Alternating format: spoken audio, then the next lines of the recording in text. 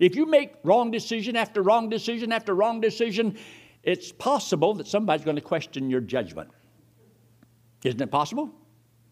So if you want people to think you're smart and wise, then you try to make the right decision.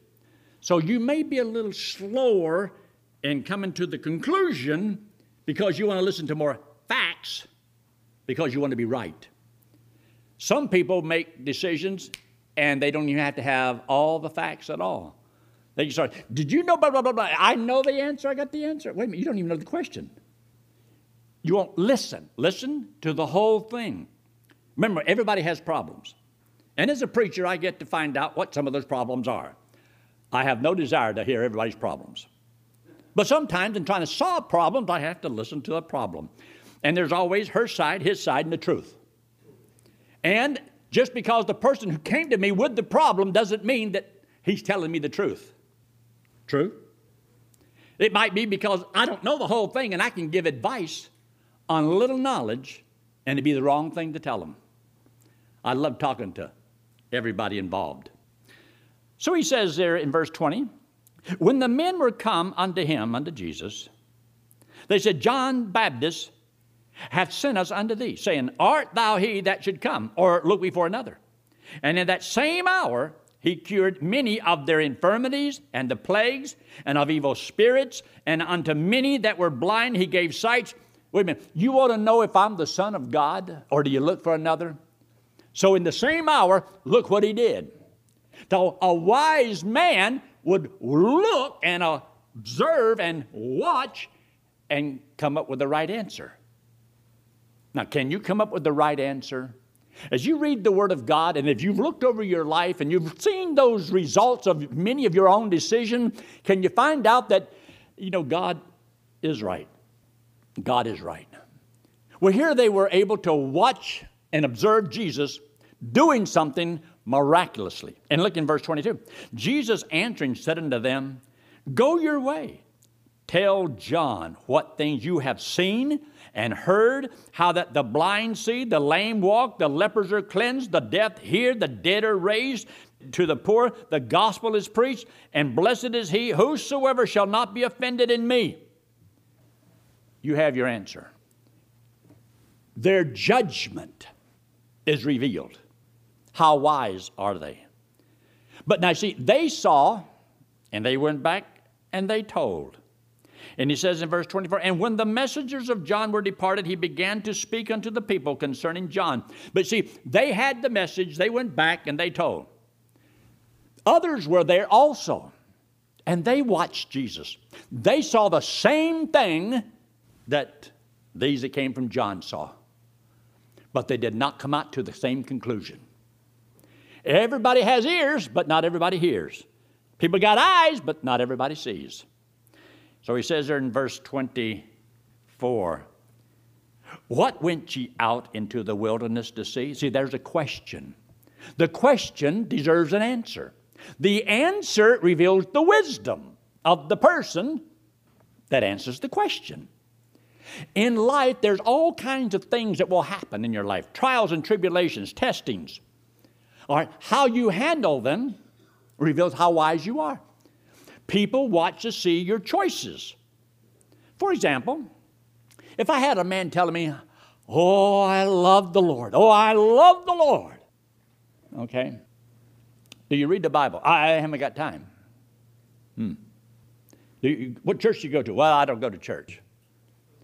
But he loves the Lord. He really loves the Lord. When's the last time you won somebody to Christ? Or have you talked to anybody? Well, I haven't got time to do that. Now, by the things he's telling me and the choices that he's made about what he does or doesn't do will answer my question. Does he really love the Lord? Christ says, if you love me, serve me. If a man don't serve him, I don't believe they love him. Am I wrong? That's how the Bible says the judge. So you see, there's things that people do that reveal things, can give answers.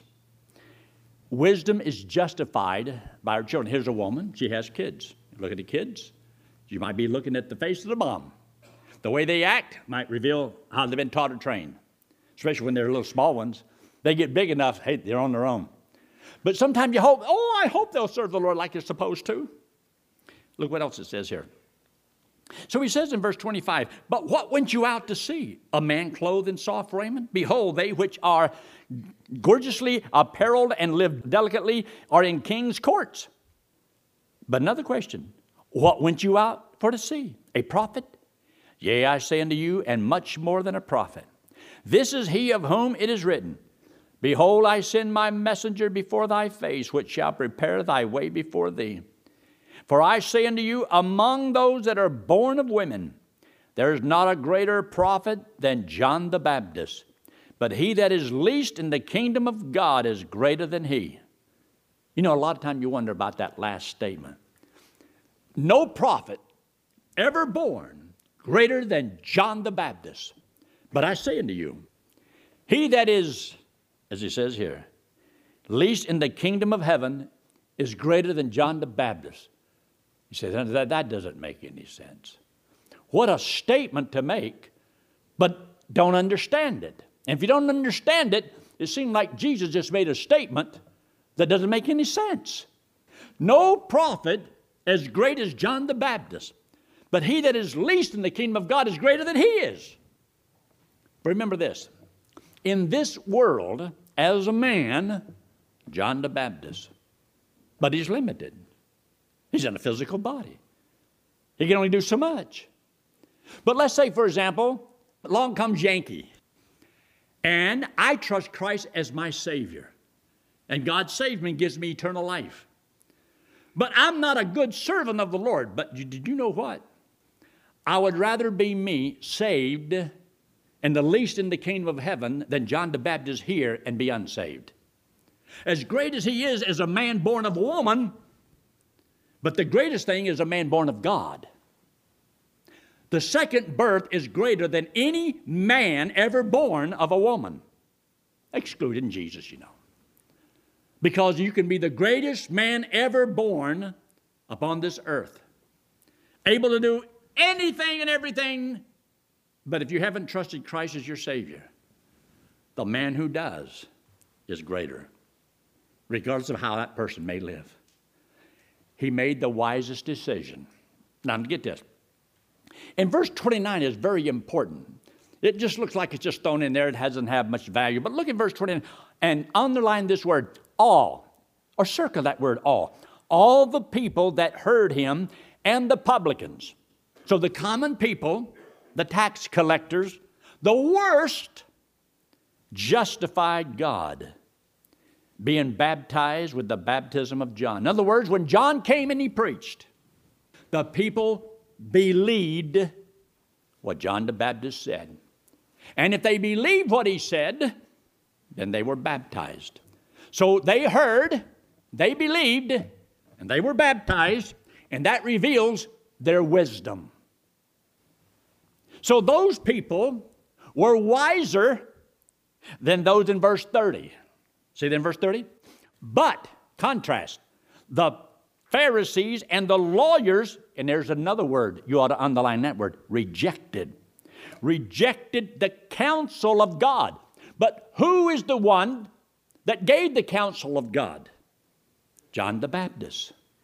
See, God can use people to bring forth the Word of God. Is it possible for you to come here to Calvary Community Church and hear the Word of God, and you take what I say from the Word of God as the preacher says? That's just what the preacher says. And you don't have to listen to what the preacher says. But what if the preacher gave you the counsel of God? If you rebel against what I've taught from this book, and it's the Word of God, you're in trouble. You're not to reject it just because of the messenger, if the message is true. That's where you reveal your wisdom. Yes, you can separate it if you wish, but you better listen to what the preacher has to say. They didn't listen to what John said. They didn't like John. John didn't praise the Pharisees. John bowed to no man. But what he said was the counsel of God. And some people, the common people, the tax collectors, they listened to John. Now, that revealed their wisdom. So whenever the Pharisees and the lawyers did not believe, did they reveal their wisdom? Yes. And their wisdom was inferior to those they looked down their nose at. Look at those sinners, those publicans, and yet here they were, and they couldn't see it. They didn't understand. They weren't wise. They were fools. So Jesus told them something in verse 31. He says, what can I compare them to? So in verse 31 he says, and the Lord said, whereunto then shall I liken the men of this generation? And to what are they like? What are they like? Now some people will never even understand the illustration that he gives.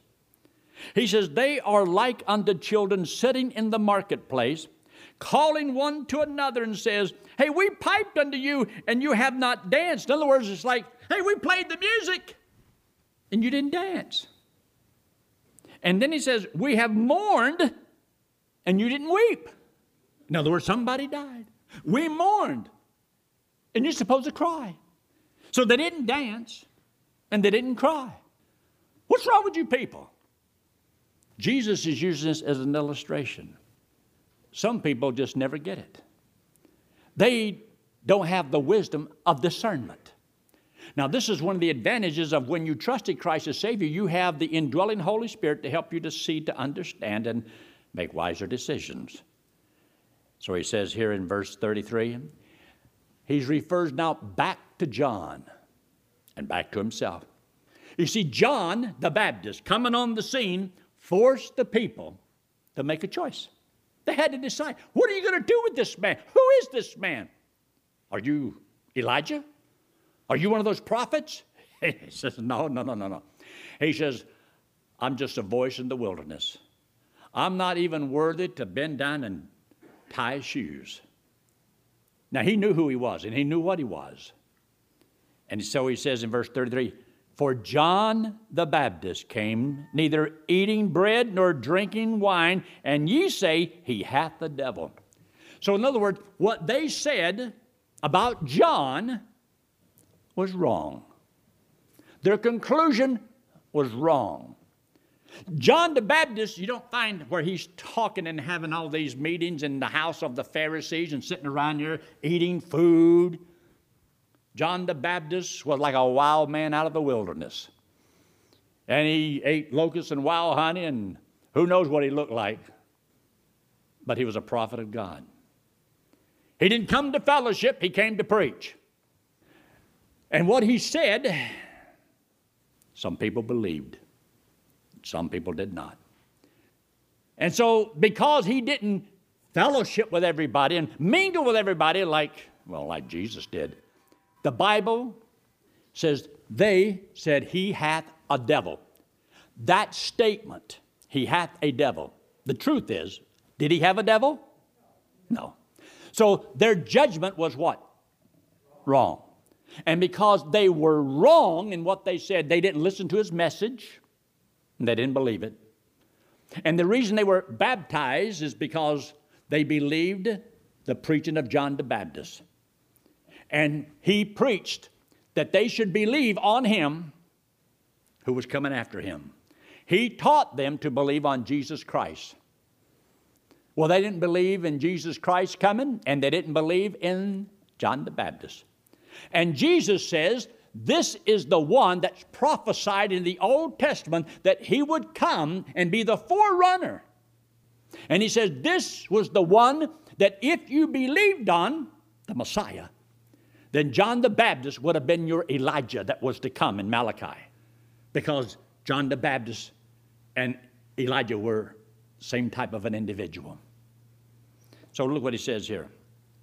Verse 34. This is what they said about the Son of Man. He did come and he did eat with everybody. And he drank. But I don't believe he drank strong drink. But because he mingled with the people and he fellowshiped and he talked and he ate with them and all that, they said he sits with the sinners. If he only knew how bad that woman was, he would never have allowed her to touch him. They said things about Jesus that wasn't true. They said things about John the Baptist that wasn't true. That revealed how wise they are. And so wisdom is justified of her children. In other words, your decisions that you make, your conclusions reveal your wisdom. And these decisions are the children of your thoughts. So he says in verse 34, the Son of Man is come eating and drinking, and ye say.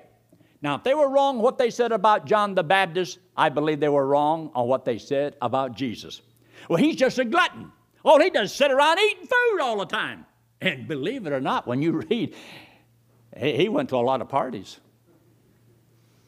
I would rather be Jesus any day than John the Baptist. I mean, locusts and wild honey. Wild honey is not so bad, but eating grasshoppers just don't appeal to me. Unless, of course, maybe you can dip them in chocolate. But look what he says here in verse 34. And ye say, behold, a gluttonous man and a winebibber, a friend of publicans and sinners. Now, he was a friend of publicans and sinners. But it didn't mean he did what they did. Just because he reached them and he sat with them. And he always taught the truth. And no man was able to ever find one fault in Jesus. He never broke the law. He did not do anything wrong. He didn't do what those religious hypocrites think that he ought to have done. He didn't obey them. But what he did was right. But they revealed their wisdom by accepting or rejecting. Now, when a person is given the gospel, some people reveal their wisdom by accepting Christ as their Savior. Others by rejecting Christ as their Savior. But what about those individuals that know Christ as their Savior? You know the Lord, you know you're going to heaven when you die because you have accepted the payment Christ made on the cross for you. Now, that is a very wise decision. It's one of the smartest things you'll ever do in your life. It's the wisest thing you've ever done was to trust Christ as your Savior. But now, after you've trusted Christ as Savior, did you know that there's still a battle for your life? Satan can't get your soul, but he's after your life. He wants to ruin and to destroy you. So God says, for my children, I've got wisdom for my children to have so that they can know which way to go, right or left, you know, what to believe and not to believe. So he gave us sound words, sound doctrine, so that we can have a sound mind and a good, solid life. Otherwise, you're going to be tossed to and fro by every wind of doctrine that comes along. And the Bible says the wisdom of this world is not the wisdom of God. So therefore, you have a choice to make. This is why you read and study God's Word, because the study of God's Word will give you discernment for life. Then you have something more to offer people than just the humanistic wisdom of the world. Giving people your opinion. And how many people love to give their opinion? And don't we admire the wisdom of all those individuals that come to us for our advice? And look at all those fools that don't take our advice. Do you even follow your own advice? Can you tell yourself what to do and make yourself behave? Do you even listen to you? And you want other people to listen to you? So that's why if you're going to give counseling to people and tell people things, you want to know the book so that you can tell them correctly. Because you see, we're going to have to give an account one day for every idle word. And God talks about in His Word about the things that people have decided based upon what we said. And in the book of Matthew chapter 23, when He's talking about the Pharisees, He says, you make twofold the children of hell by you're not going and you keep other people from going because you're telling them wrong. You're lying to people. You deceive the people. You go back and you read the book of Jeremiah where it gets onto the people because they did not do what they should. And they said that God said, and God says, I didn't say that. And they lie to people. They deceive people. They lead them astray. There was consequences to all those people who didn't go into the land because they listened to what a couple people had to say that went into the land. 8 people come back with an evil report, or 10 of them, and all that damage that was done because they misled people. So do you think it makes a difference? Oh, it makes a difference. And it makes a difference in our lives. Now, there's a lot more to this that I don't have time to cover right now. But I just want you to know that it does make a difference. In your Christian life, people will judge whether you're wise or not by the decisions you make. And they'll know whether or not you are a fool by the decisions you make. Sometimes we prejudge quickly, and I always like to give people a chance to save face. I hope they do that for me. And nobody wants to make a decision and everybody jump all over them and stomp them down with your feet. No, sometimes you let people along and they'll see it. And you pray that they'll be able to correct that problem. And whenever you give some advice to somebody, make sure it's the counseling that comes from this book. Knowledge that you have from what God has to say. What does God want? And it'll help you tremendously. Look up here. For those that are here and those that are watching by internet, the most important thing you can ever do, and you will reveal your wisdom by the decisions you make. I can't make anybody trust Christ as their Savior. I can only share the message, and I hope that you don't reject the message because you don't like the messenger. I may not say it the sweetest way. I wish I could talk real smooth and sweet. I just never have learned how to do it. But there are some that can do a great job at that. But I'm not that way. This is the message. I don't want you to listen to what it says. This hand represents you and me. The wallet represents sin. We all have sin on us. God says that He loves us. That means He loves you and loves you. And if you understand, God loves you. Now, He hates what you do wrong, but He loves you. Now, did you know that every time I'm doing this, I'm counseling somebody? If somebody is lost, I'm trying to tell them something on how to make the greatest decision of their life. And believers who have heard this 1,000 times says, is that all he knows? Then you're not thinking about the ones that have never heard it before. What if you were sitting here and you were lost? Wouldn't you want to hear it? I think so. God loves us, hates our sin. To pay for sin, the wages of sin is death, eternal separation from God and hell. Since everybody sins, everybody's condemned. We're all in the same boat. The whole world is guilty before God.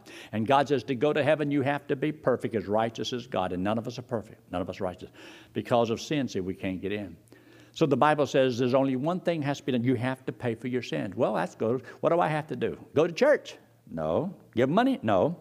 The payment for sin is death. You have to die. It's eternal separation from God. And so, therefore, you don't want to pay it. This end represents Jesus Christ.